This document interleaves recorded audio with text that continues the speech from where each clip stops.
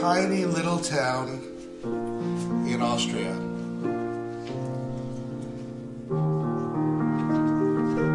Now, what I am about to say does not have the authority of Scripture. And there are some who say it's apocryphal and not true. But I still like the story, so I'm going to tell it.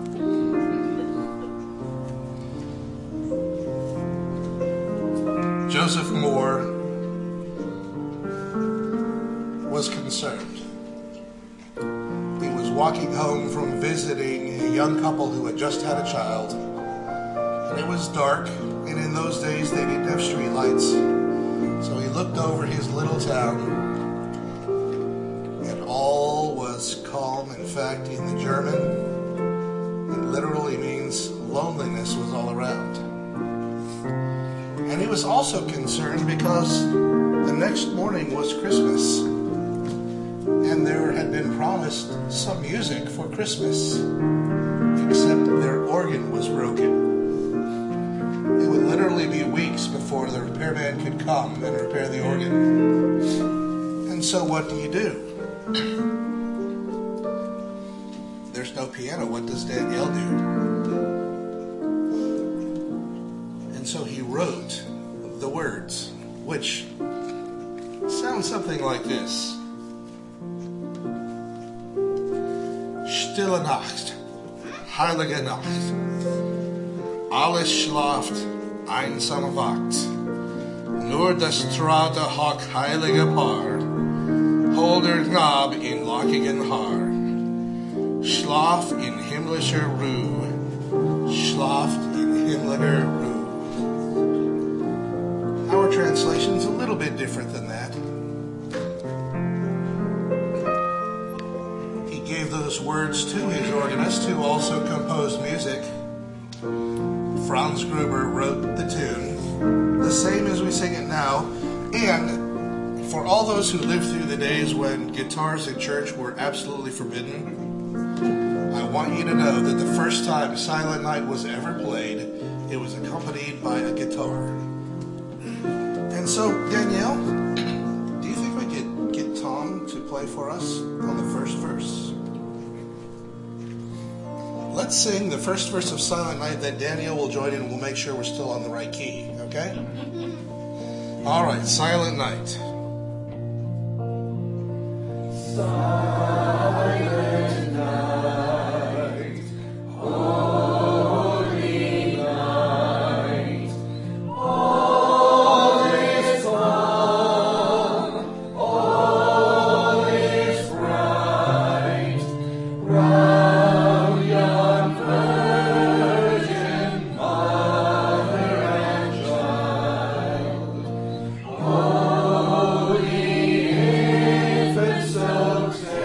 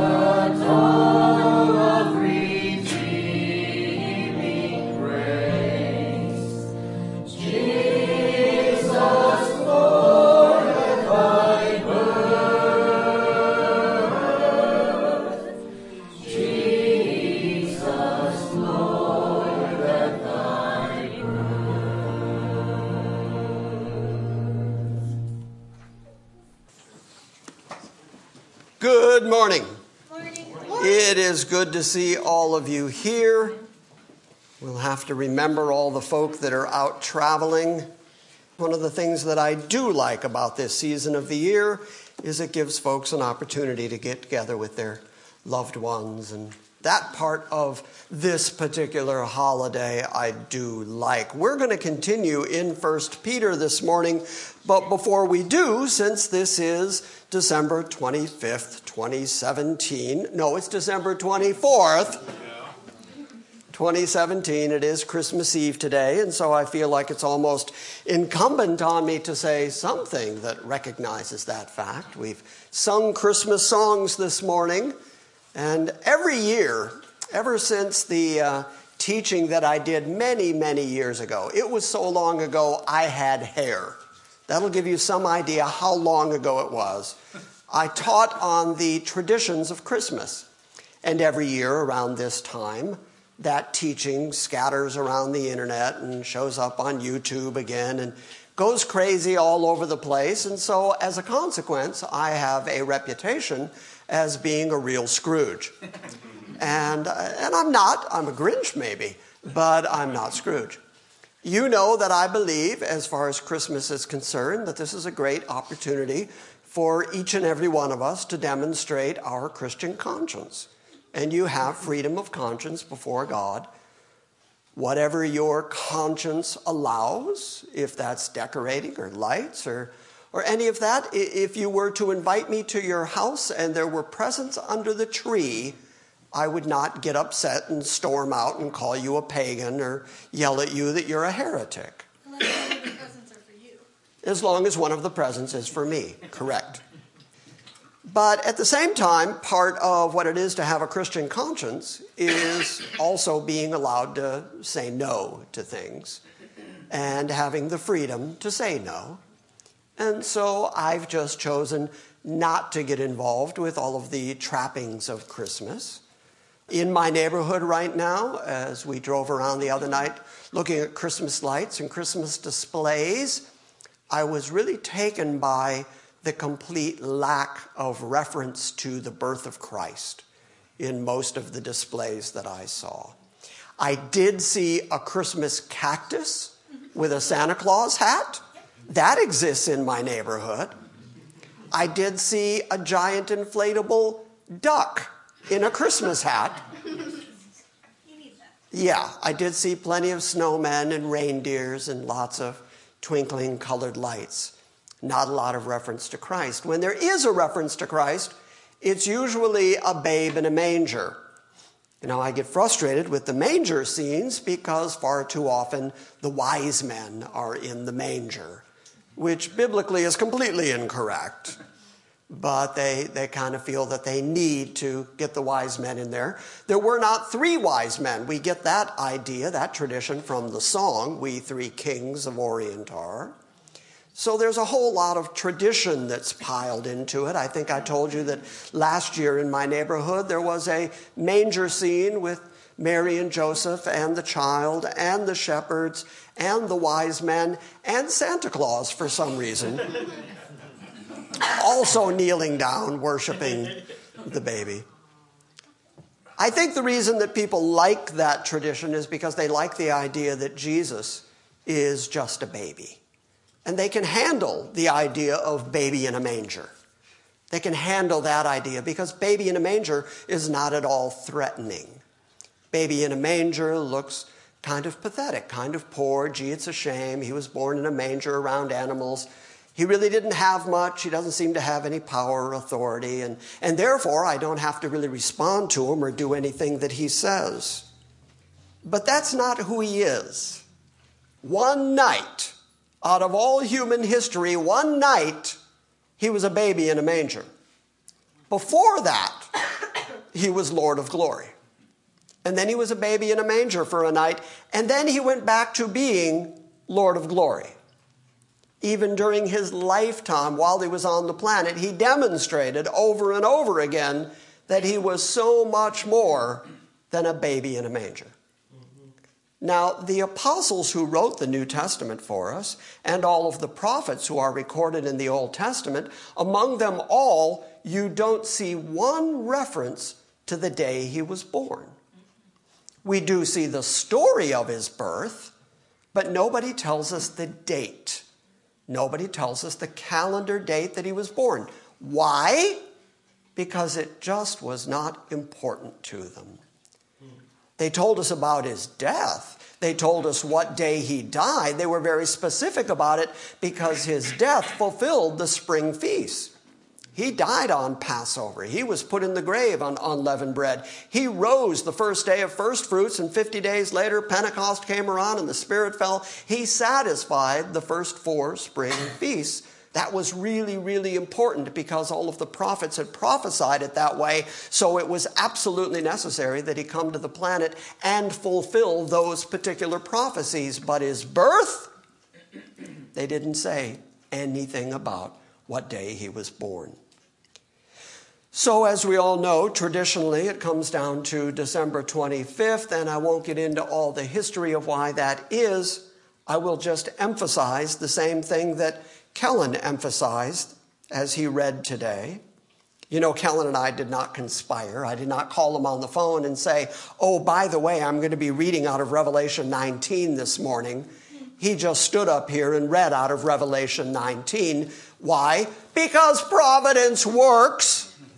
Because the same Spirit that drove me to talk about this drove him to talk about this. But if you look at the way he is described, a mere 60 years after his death, when John is on the Isle of Patmos, John sees visions of Christ. And he is not a babe in a manger. When Peter, John, and James were taken up on the Mount of Transfiguration, where Elijah and Moses had to do obedience to Christ, where a voice from heaven said, this is my son, in whom I'm well pleased, hear him, and then Moses and Elijah are gone, that was not a babe in a manger. That was an all-powerful Lord, Savior, Master, God incarnate. When John was on Patmos reading from Revelation 1:9, John writes, I, John, your brother and fellow partaker in the tribulation and kingdom and perseverance which are in Jesus. I was on the island called Patmos because of the word of God and the testimony of Jesus. I was in the Spirit on the Lord's day, and I heard behind me a loud voice like a sound of a trumpet saying, write in a book what you see and send it to the 7 churches, to Ephesus, and to Smyrna, hold your applause, and to Pergamum, and to Thyatira, and to Sardis, and to Philadelphia, and to Laodicea. Then I turned to see the voice that was speaking to me, and having turned, I saw 7 golden lampstands. And in the middle of the lampstands, I saw one like the Son of Man, clothed in a robe reaching to his feet, and girded across his chest with a golden sash.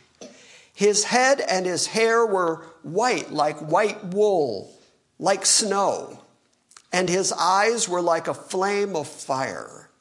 His feet were like burnished bronze, when it is made to glow in a furnace, and his voice was like the sound of many waters. And in his right hand he held 7 stars, and out of his mouth came a sharp, 2-edged sword, and his face was like the sun shining in its strength.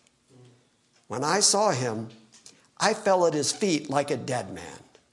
Well, yeah, that's the proper response to the Lord of glory. Nobody's falling down like a dead man in front of baby in a manger. I think that's why they prefer baby in a manger. That's why they're okay with baby in a manger. But when the Lord of glory shows up, people fall down like dead men in front of him. When I saw him, I fell down at his feet like a dead man, and he placed his right hand on me, saying, do not be afraid. I am the first and the last, and I am the living one. And I was dead, and behold, I am alive forevermore. And I have the keys of death and Hades. Therefore, write the things which you have seen, and the things which are, and the things which will take place after these things. As for the mystery of the 7 stars which you saw in my right hand, and the 7 golden lampstands, the 7 stars are the angels of the 7 churches, and the 7 lampstands are the 7 churches. The church itself is in the very hand of the Lord of glory. He is not any longer a baby in a manger. One time, one night in all of human history, he was a baby in a manger. These days we read of him what we read in Revelation 19:11. I saw heaven opened, and behold, a white horse, and he who sat on him is called Faithful and True. And in righteousness he judges, and he wages war. His eyes are a flame of fire, and on his head are many diadems. And he has a name written on him which no one knows except himself. He is clothed in a robe dipped in blood, and his name is called the Word of God. And the armies which are in heaven, clothed in fine linen, white and clean, were following him on white horses. And from his mouth comes a sharp sword, so that with it he may strike down the nations. And he will rule them with a rod of iron. And he treads the winepress of the fierce wrath of God the Almighty. And on his robe and on his thigh he has a name written, the King of Kings and the Lord of Lords.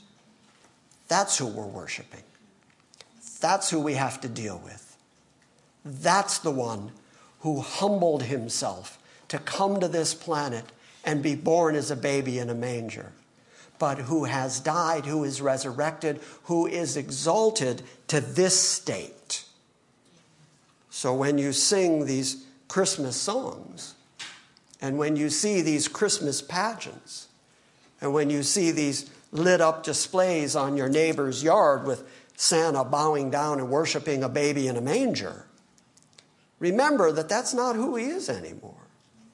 Who he is the absolute authority, the absolute omnipotent God, the speaking agency that spoke all things into existence. He is the very Lord of Lords, the very one who is going to decide your eternal fate.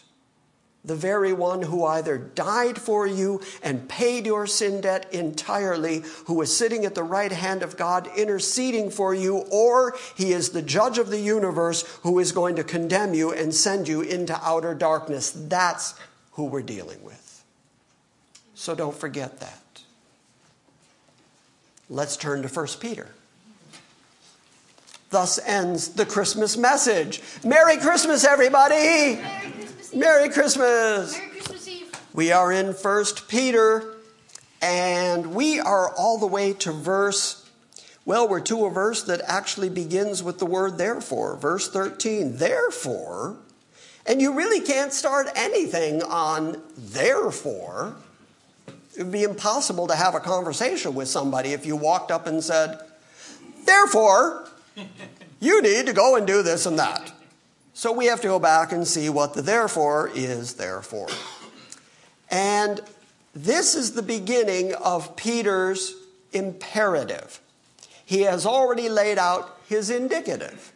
He has already said who we are in Christ. He has already said how it is that we are saved. He has already described the electing grace and foreknowledge of God that has brought us to salvation. But he doesn't stop there. He doesn't stop with the theological concepts that help us understand how salvation came about. He doesn't end there. He lays that all out and then says, therefore, be like this. Therefore, act this way. Therefore, gird your loins, because you're going to get busy. So let's start reading at 1 Peter chapter 1, verse 1. And when we get to verse 13, we'll understand what the therefore is therefore. Peter, an apostle of Jesus Christ, to those who reside as aliens, scattered throughout Pontus, Galatia, Cappadocia, Asia, and Bithynia, who are chosen. Some of your translations will say who are elect. Who were chosen according to the foreknowledge of God the Father by the sanctifying work of the Spirit, that you may obey Jesus Christ and be sprinkled with his blood. May grace and peace be yours in the fullest measure. Blessed be the God and Father of our Lord Jesus Christ, who according to his great mercy has caused us to be born again to a living hope through the resurrection of Jesus Christ from the dead, to obtain an inheritance which is imperishable and undefiled and will not fade away, reserved in heaven for you, who are protected by the power of God through faith for a salvation ready to be revealed in the last time.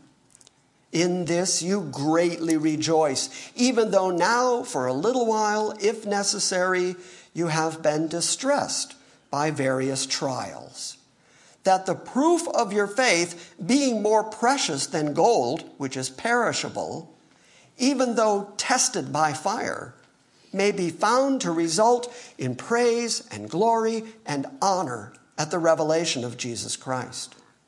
And though you have not seen him, you love him. And though you did not see him now, but believe in him, you greatly rejoice with joy inexpressible and full of glory, obtaining as the outcome of your faith the salvation of your souls. As to this salvation, the prophets who prophesied of the grace that would come to you made careful search and inquiry, seeking to know what person or time the Spirit of Christ within them was indicating as he predicted the sufferings of Christ and the glories to follow.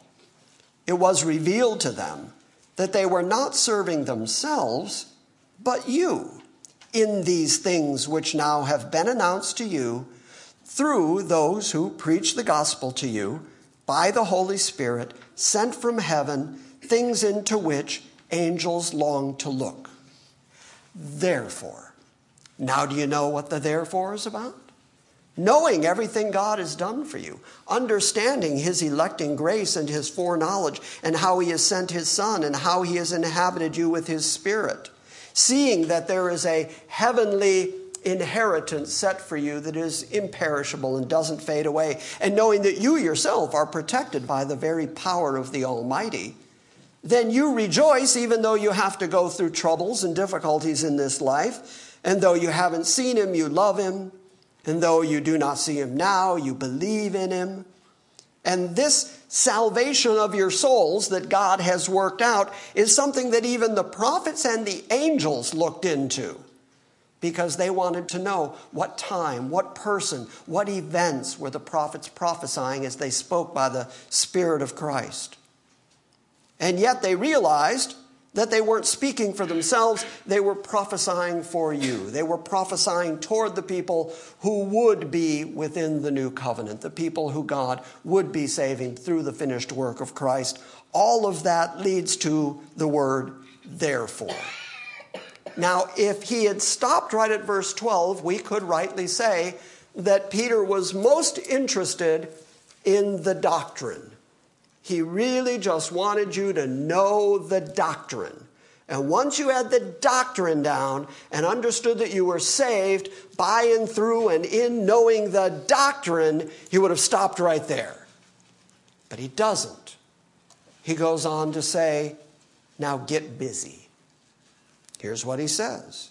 Therefore, gird your minds for action.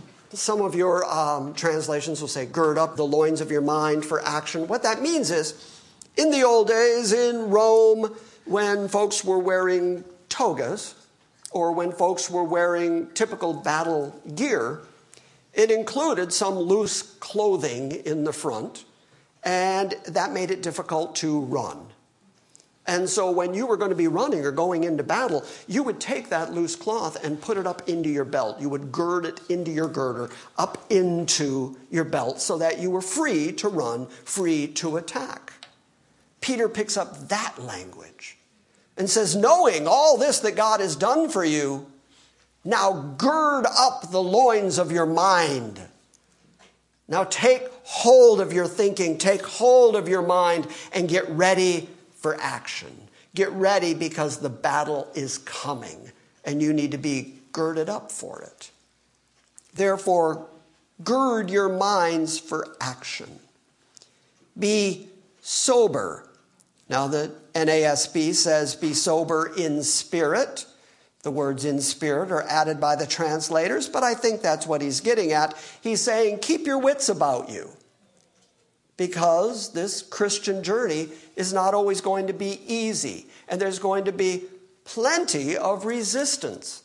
And there still is resistance to the things that we know and that we believe. We take that out into the marketplace of ideas. We take that out into the world, and people push back on us all the time and hate us for the fact that this is what we believe. So you've got to be ready for that. Peter is saying, be ready for action. Gird up your mind, be sober, think rightly. Fix your hope completely on the grace to be brought to you at the revelation of Jesus Christ. Anybody here in this room got that down? Because we are all just naturally, fleshly legalists. Everybody wants to think that they either did something that was good enough that God is going to approve it, or inversely, that we've done something so bad that there's just no way God can forgive us. How could God possibly love a wretch like me? And so Peter says, rather than swinging the pendulum either direction, rather than thinking, well, I'm good enough, or thinking I'm bad enough, he says, gird up your mind, think soberly, so that the thing you're thinking about all the time is grace, grace, grace, grace, grace. Because it all comes down to grace. If it's grace, then you aren't good enough. If it's grace, you can't be good enough to impress God. Because if God gave you a payment based on how good you were, that's a debt. And that's not grace. So grace eliminates the boasting that would say, well, look at me, I did something, I'm good enough. No, grace. It has to be grace. But grace is also the answer to, God can't love somebody like me. I'm so bad. We rehearse in our own minds the things we've done and the places we've been and the mistakes that we've made and the times that we've fallen short. All our sins are constantly before us, and the devil sits on our shoulder saying, remember all those things you did? Remember all those places you went? Well, you're going to be condemned. He's up in heaven condemning the brethren night and day. And usually when he's up there making his case against us, he's pretty much got us dead to rights. I mean, we really are that guilty. And if you sit and think about that, if you really ponder that for a while, I really am this wretched, I really am this sinful, I really have done these things, and worse, Satan is in front of God saying, did you see that? Well, if you think about that for too long, it's going to make you crazy. It's going to make you fear that there's just no way that you're going to make it to heaven. It will make you despondent. So don't do it. Set your mind on grace. It's grace. It's all grace. It's constant grace. It's always grace. Look at the way Peter said it. Fix your hope completely on grace. Fix your hope. You know what fix means? We live here in the South. My neighbor, when I moved all those years ago to Smyrna for the first time, very, very southern guy, looked a lot like Gomer Pyle. And I went out one day and he had his car up on jacks. And I said to him, what are you doing, Ray? And he said, and I quote, I'm fixing to fix my brakes. And I said, well, call me when the actual fixing starts, and I will come help you. What he means by fix here is fasten. The same way that if you want to stick something sticky onto something else, you say that you're fixing it to it. Well, that's the way the word is being used here. Fix your thinking. Fix your mind. Fix your complete hope on grace. The grace that is to be brought about at the revelation of Jesus Christ. Now, I have to mention how frequently Peter brings this up. The revelation of Jesus Christ, the coming of Jesus Christ. What is going to happen at the revelation of Jesus Christ? Verse 7 says that. There's going to be praise and glory and honor at the revelation, the unveiling, the apocalypsis, at the unveiling of Christ. And here in verse 13, have that complete hope in the grace that's going to be brought to you at the revelation of Jesus Christ. I am convinced that Peter, like most of the New Testament authors, expected that Jesus was going to be back quite soon, that he was going to probably be back in their own lifetime, and that he was going to accomplish all the things that he was sent to accomplish by the prophets. He was going to set up the kingdom. He was David's greater son who was going to sit on the throne in Jerusalem. He was going to throw off the yoke of Rome. Jerusalem was finally going to become the capital of the world. All these things that are predicted by the prophets, they were expecting to happen very quickly. Think about it for just a moment. Hang on for just a moment. I have to choke through this. 62. And what if Christ had come back 70 years ago? What if he had come back 2,000 years ago?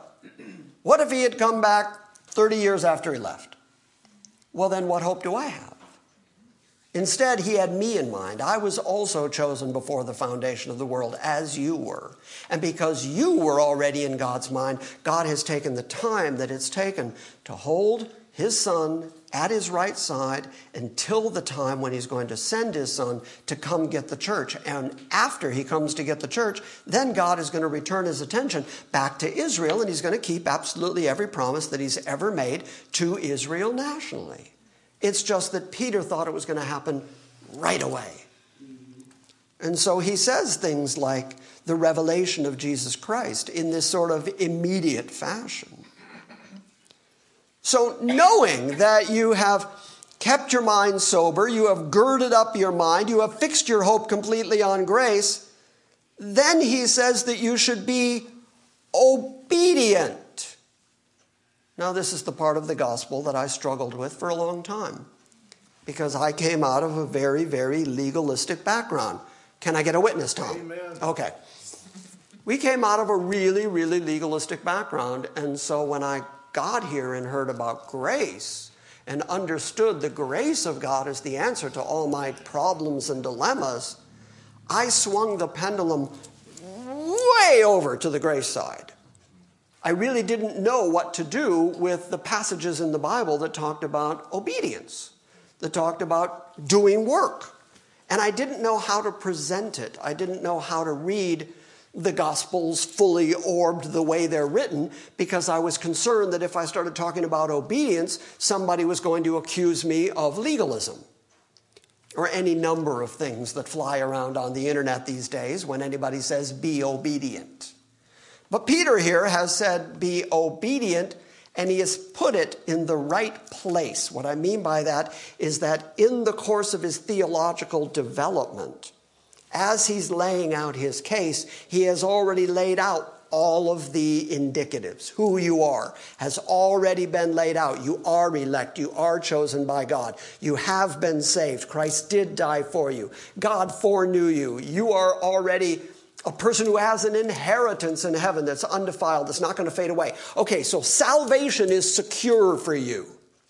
So your obedience is not for the purpose of getting you saved. And once I got that, once I understood that, then I was much more comfortable with the idea of you are saved, now be obedient. It all made sense to me now. Why? Because I could compare it with my own relationship with my own kids. They are my kids. They're always going to be my kids. There's nothing you can do about it. Nana, nanny, boo-boo on you. They're my kids.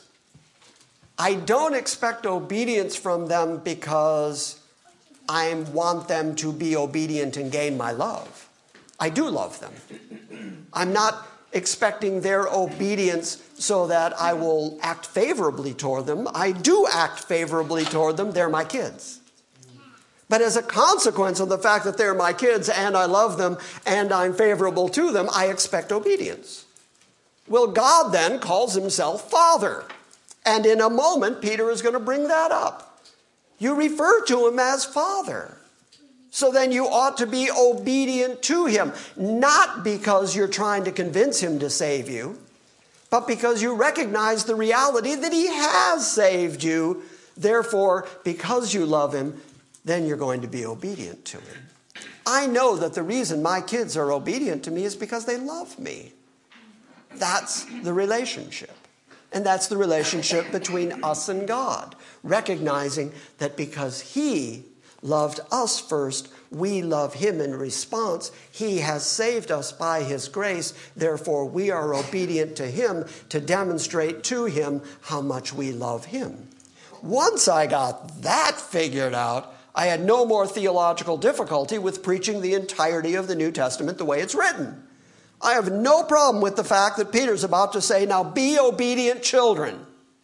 Well, yeah, of course we should be. I can't imagine anything else. I can't imagine that Christ would die for you, that God would send his Holy Spirit, put him in you, then it's okay for you to run around and be disobedient and act like nothing has changed. Act as sinful as you've ever acted. I can't imagine that that's the case.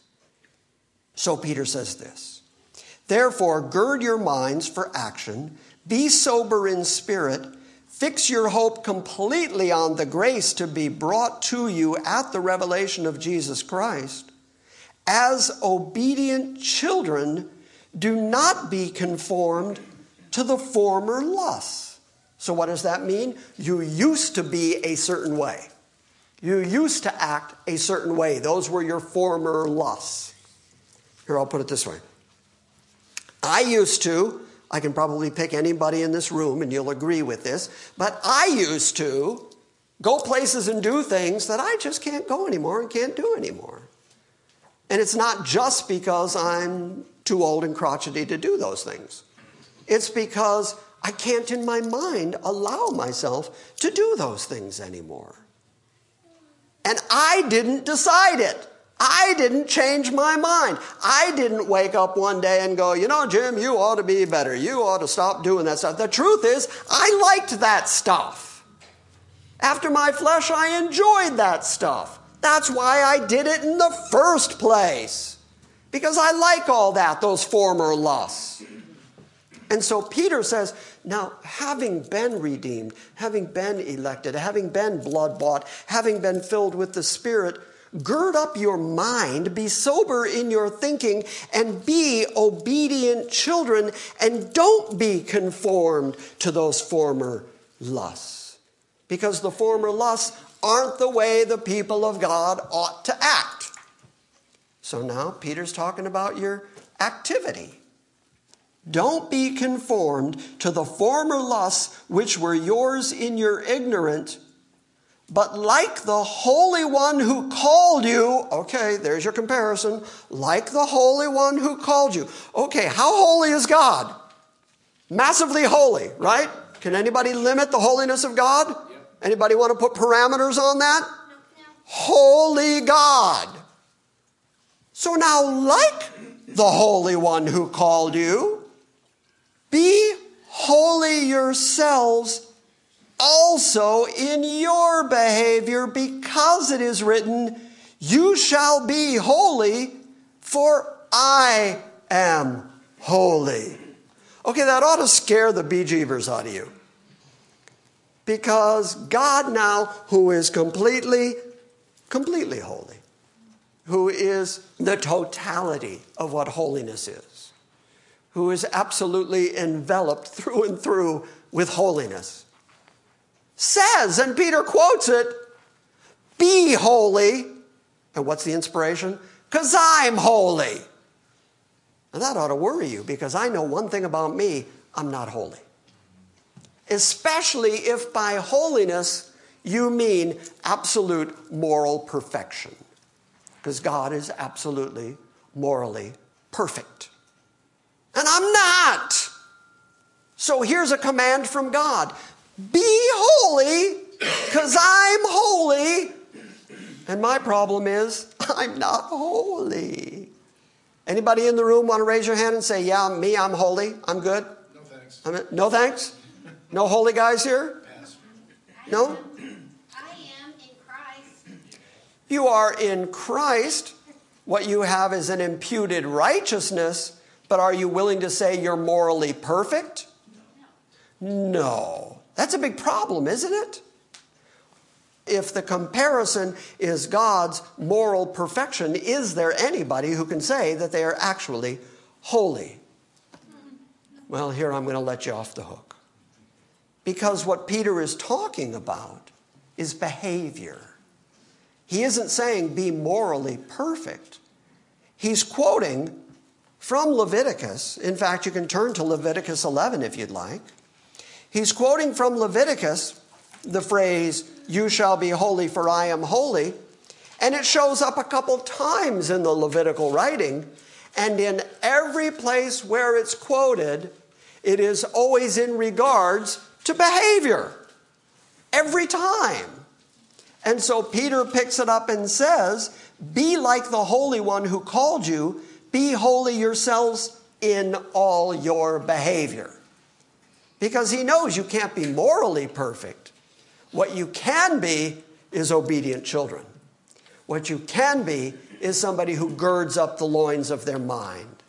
What you can be is somebody who thinks soberly, places their hope completely in the grace of God, and then adjusts their behavior accordingly. Here, I'll prove it to you. Are you in Leviticus 11? We're going to start at verse 41.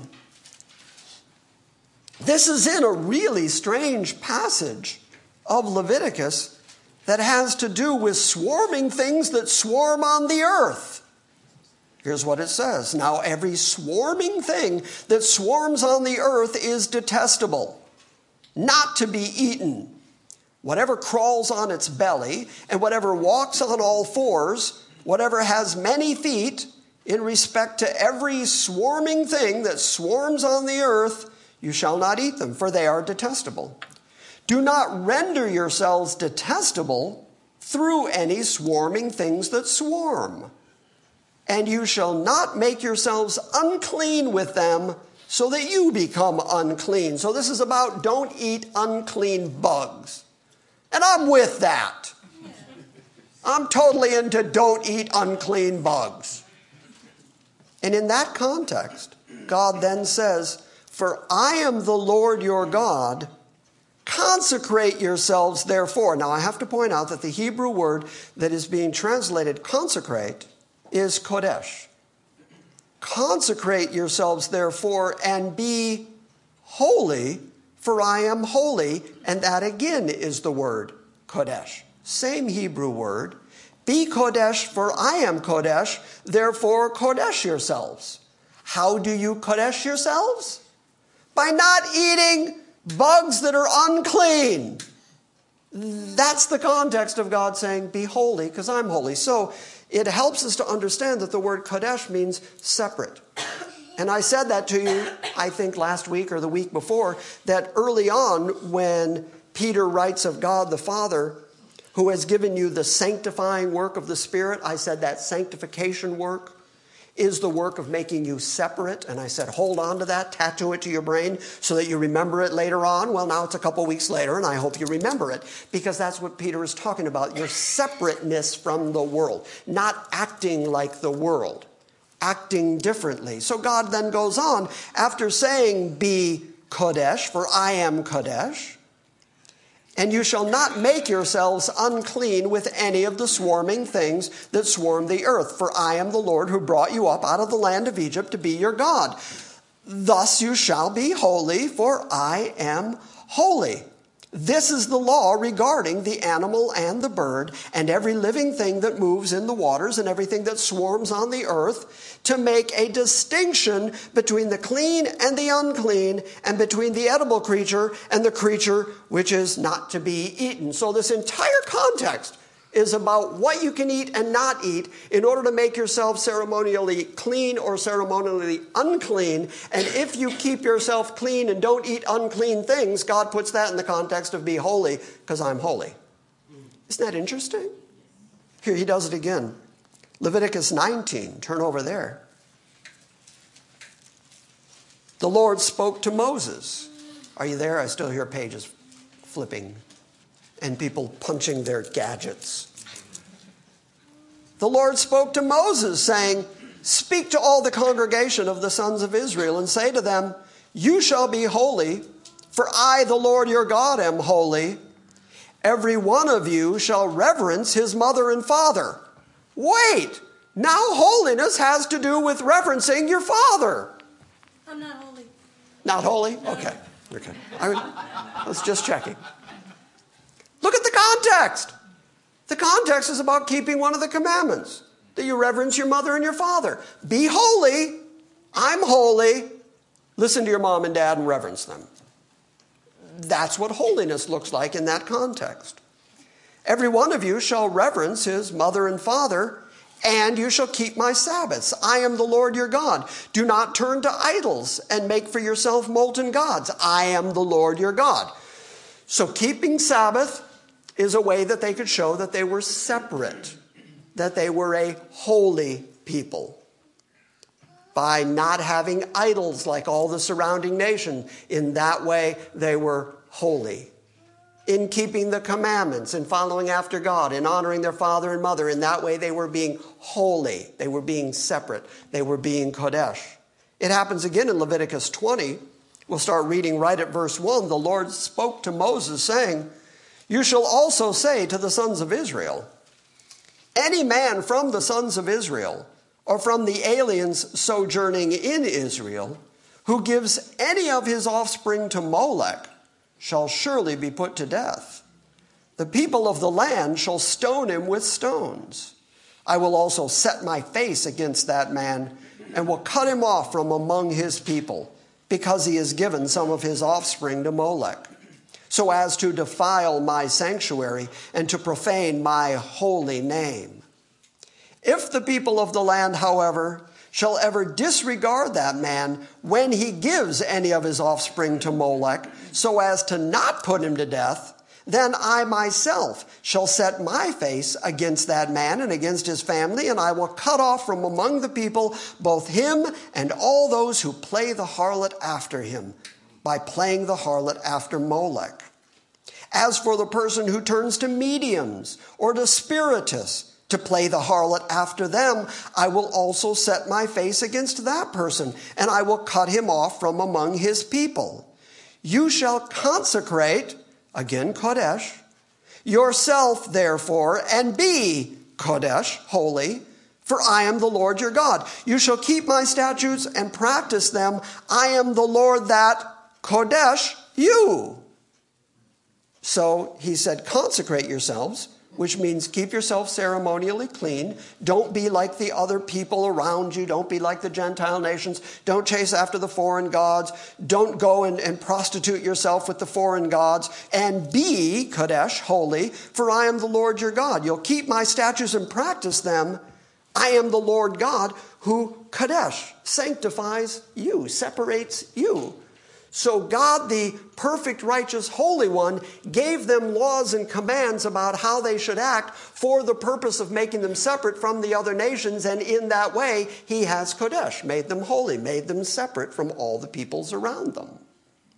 So then he can say to them, I'm holy, now be holy. And he can say to you, I'm holy, now be holy. Gird up your mind. Be sober in your thinking. Think about what you're doing and how you're behaving, and be different than the world. Be separate from the world. Be holy, because I'm holy. I am the Lord your God. You shall keep my statutes and practice them. I am the Lord who sanctifies you. If there is anyone, says Leviticus 20, verse 9, if there is anyone who curses his father or his mother, he shall surely be put to death. he has cursed his father or his mother. His blood guiltness is upon him. If there is a man who commits adultery with another man's wife, one who commits adultery with his friend's wife, the adulterer and the adulteress shall surely be put to death. So all I'm trying to show you is that when Peter quotes that, be holy because I'm holy, he is quoting it within the context throughout the Levitical law of your behavior that needs to be different than the surrounding nations. Don't act like the surrounding nations. Act like the people of God who have been separated by God for God's exclusive use and God's exclusive purpose. So be holy because God is definitely not like this world. Does that make sense? Yes. Yes, sir. But what's the alternative interpretation? I mean, I don't see how it could mean anything other than behavior. It has to. It has to be behavior, But, yeah. I mean, it sounds as though you're saying some people misinterpret this language in Peter by making it mean something other than behavior. And what is it that they misinterpret? Be morally pure because I'm morally pure. They see it as God speaking of his own moral perfection, and so they attempt to convince themselves that they are somehow being morally perfect. Okay. And I'm saying that's an impossibility. Otherwise, you wouldn't need to set your mind completely on grace. Set your hope. Your eternal hope is completely set in grace. If you could achieve moral perfection, then you'd have to be saved on the basis of your moral perfection. Is that true? Also, there's a passage in Matthew about be ye perfect, therefore, as your heavenly Father is perfect. As your heavenly Father is perfect, yeah. All of the commands from God are predicated on the fact that he knows us. He knows what we're like. The moment he gave Israel the law, he said to Moses, in the giving of it, he said, now when they don't do it, I'm going to curse them. Because he knew full well they weren't going to do it. The law is a series of commands that if you could be perfect, righteous all the time in your flesh, that's what it would look like. But he knew from the beginning you couldn't do it.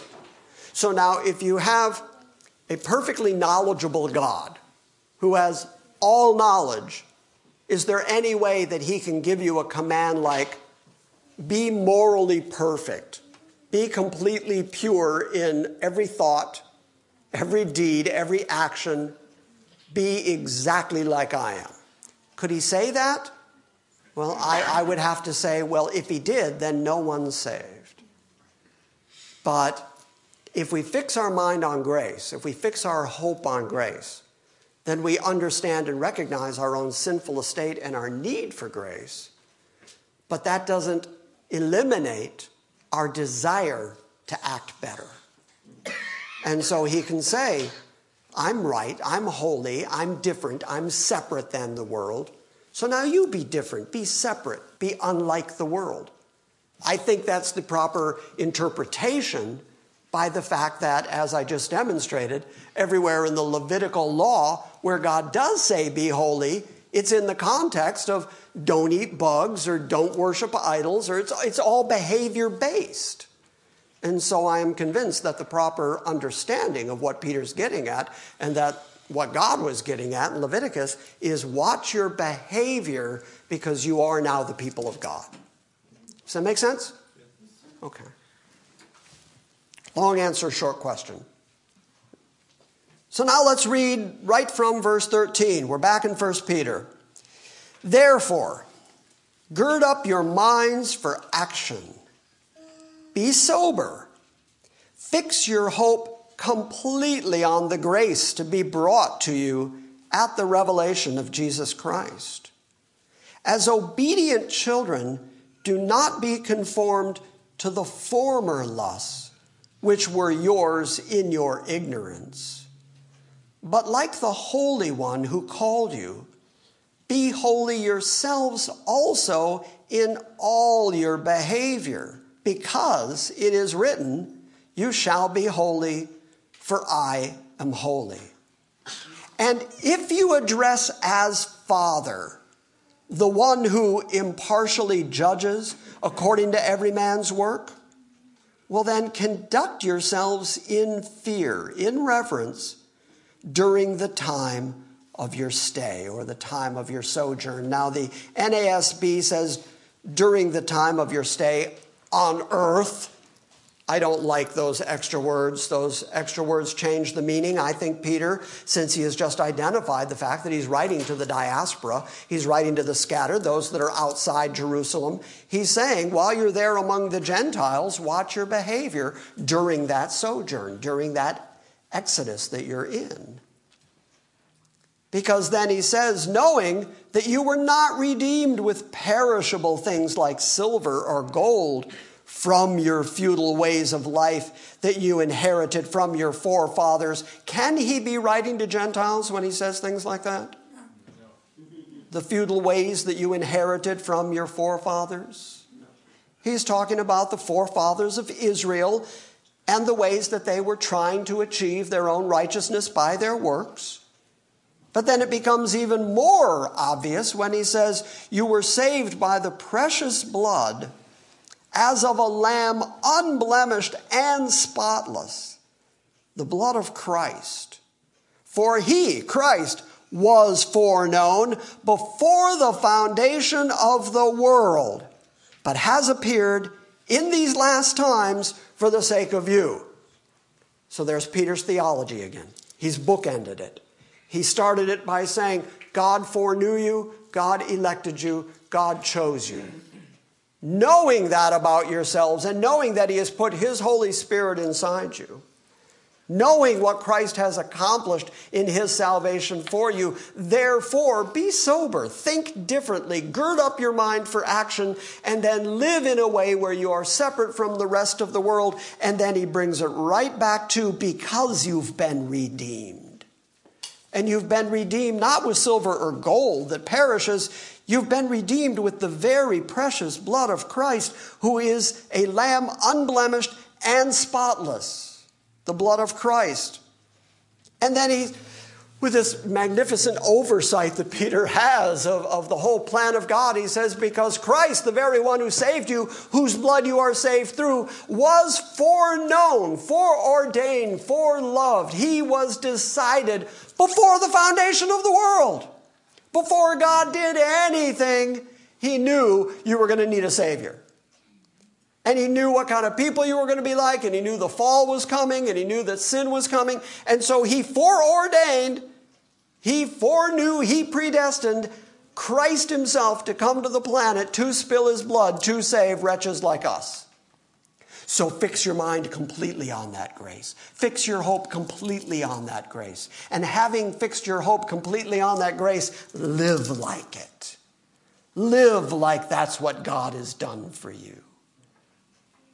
I think I've told you before about something that my friend up in Michigan, who I haven't seen in many, many years, but my friend Kent Clark, not Clark Kent, my friend Kent Clark up in Michigan, he went into a bank regularly. That's what the story was. He went into a bank, and he was always a well-dressed, good-looking man, and he was always very, very friendly to folks.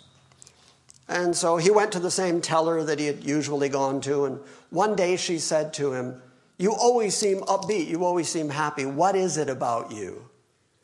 And he said to her, "I know who I am. I know where I've been, and I know where I'm going." That's why he's that way. Well, that's different than the world. He acted so different than the world that even the bank teller had to go, "What is it with you?"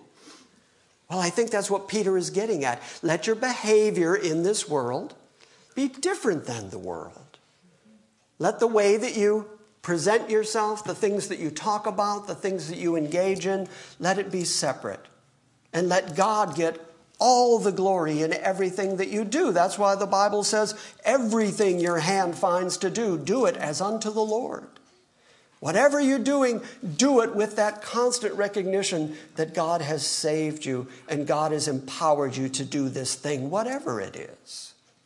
Recognize that the God of glory decided before the foundation of the world that he would send his son to die for you, because the same way, look at this is just brilliant, this is just gorgeous in its symmetry. Christ was foreknown before the foundation of the world, and verses 1 and 2 say, we are chosen according to the foreknowledge of God the Father. The same God who foreknew Christ, who predestined Christ to come be our Savior, knew who he was going to be the Savior for, and he foreknew us the same way that he foreknew his Son. Wow! That gets gooderer and gooderer. That's gooderer. I mean, God who knew his Son intimately, who ever was with his Son, who foreknew and foreloved his Son, determined before the foundation of the world he would send his Son to die for some sinners, and he determined which sinners that was going to be because he also foreknew Steve. It's amazing. For he was foreknown before the foundation of the world, but he has appeared in these last times for the sake of you, who through him are believers in God. Do you remember Christ saying, you can read about it in John, I think it's John 14, no man comes to the Father, but how? But by me. Okay, here's Peter saying the same thing. Through him, through Christ, we are believers in God. It is through Christ that we have come to believe in God. And yet there's nobody who comes to God except through Christ. So you can't get to God but through Christ, and you can't know God but through Christ. So it's all about Christ, it's all about grace, and it's all about the fact that he foreknew you and chose you and elected you since before the foundation of the world. There just is no other consistent theology throughout the Bible except that God gets all the majesty, all the glory, that God is doing exactly what he has pre-planned to do, and that ought to be your constant recognition and hope. You ought to know that and hope on that every day. Because sometimes life stinks. A little bit. Wow, that got a reaction from a few folks. Because sometimes life is hard. Sometimes life is just grinding it out. But I guarantee you can get through it if you keep your hope fastened on the grace of the God who chose you before the foundation of the world and foreknew you the same way he foreknew his Son.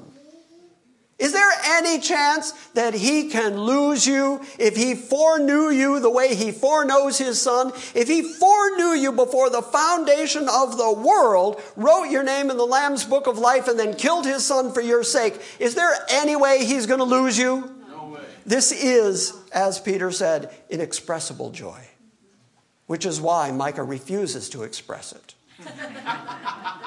I remember. I was here. We're nearly done. Through him you became believers in God, and God raised him from the dead and gave him glory, so that your faith and your hope are in God. And since you have, now he goes right back to the imperative. Once again, he gave you the indicative. You believe because of God. You've been saved because of God. You hope because of God. But since you have this obedience to the truth, since you have in obedience to the truth purified your souls for a sincere love of the brethren, then fervently love one another from your heart. Notice how quickly Peter jumps from these magnificent concepts, the foreknowledge of God before the foundation of the world, the election of grace. Keep your minds fully on grace, and therefore, because you're obedient children, and you've girded up your mind, and therefore, because you're sober in your thinking, therefore, love one another. That is all part of what it is to be holy, because God is holy. Be separate, be different than the world in the way that you love one another. Jesus said, by this, all men will know that you are my disciples, by your love for one another. And so Peter would be able to pick that concept up, and within the context of being holy and following after the sovereignty of a gracious and electing God, he could say, if you know that about yourself, if you're aware of that about yourself, love each other. Okay, so I'll use me as an example and I'll let you go home. Me, I'm sometimes kind of unlovable. Anybody else want to testify? About you? Well, either about me or about somebody else. I'm just going to pick on Jeff just because I saw him. Let's say that Jeff is being particularly unlovable. Okay? I know it's hard to imagine, but let's say Jeff's being unlovable. Well, the Bible instructs me to love him because we share a common spirit. The Spirit of God in me is in him.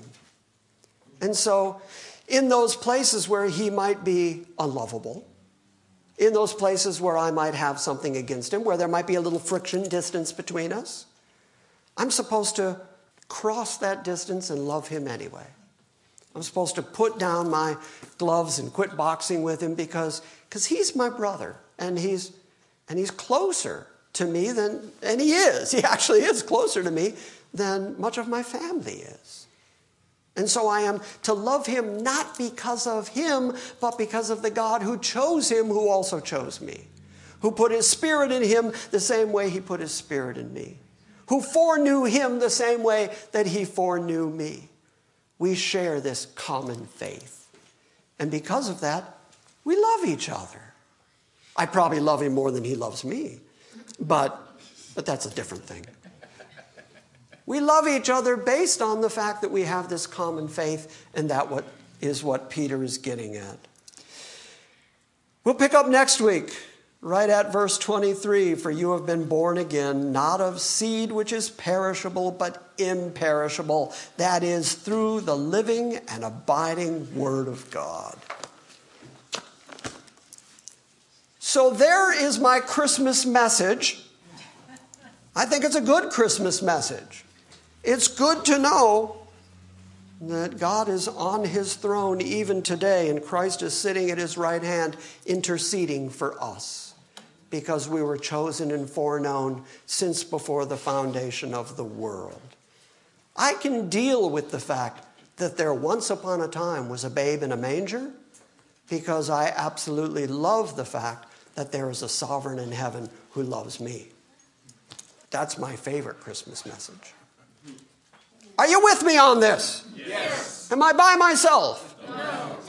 Yes, sir. You had your hand up. Through the courtesy of the Navy Department, I spent 1958 Christmas in Tokyo. And some of you may not know that in Japan they do celebrate Christmas. But there's no mention of the Lord Jesus Christ. There are no preachers, there are no churches. There's just bright lights, drinking, and the giving of presents, which the Japanese are very good at. Incidentally, one of their best presents is chocolate-covered swarming things.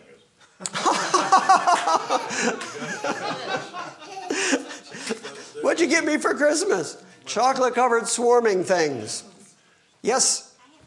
I always thought of holy as being perfect, but you're saying it means more like separate.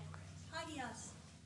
Yeah. Well, I meant God, so we can, instead of thinking that he's holy as perfect, I should think of him as holy as... Okay, right. And you're absolutely right, and I'm glad that you said that. Yes, one of the meanings of holy is morally perfect, morally pure, sinless. So we can speak of the holiness of God in that context. But when God says, be holy because I'm holy, if you only think of that definition, it's going to lead you to despair because you're going to realize you can't be like that. And so I'm trying to show that God is not being inconsistent.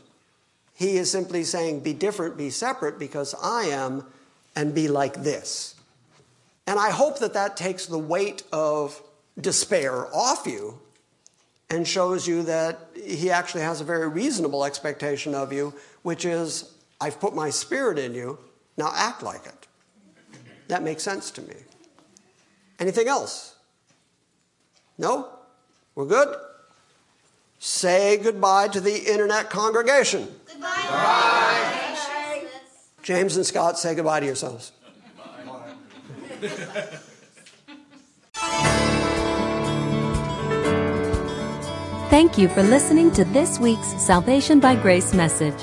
We welcome your feedback and encourage you to visit our website at salvationbygrace.org. And we invite you to join us next time when we gather around the Word and study the sovereign grace of God.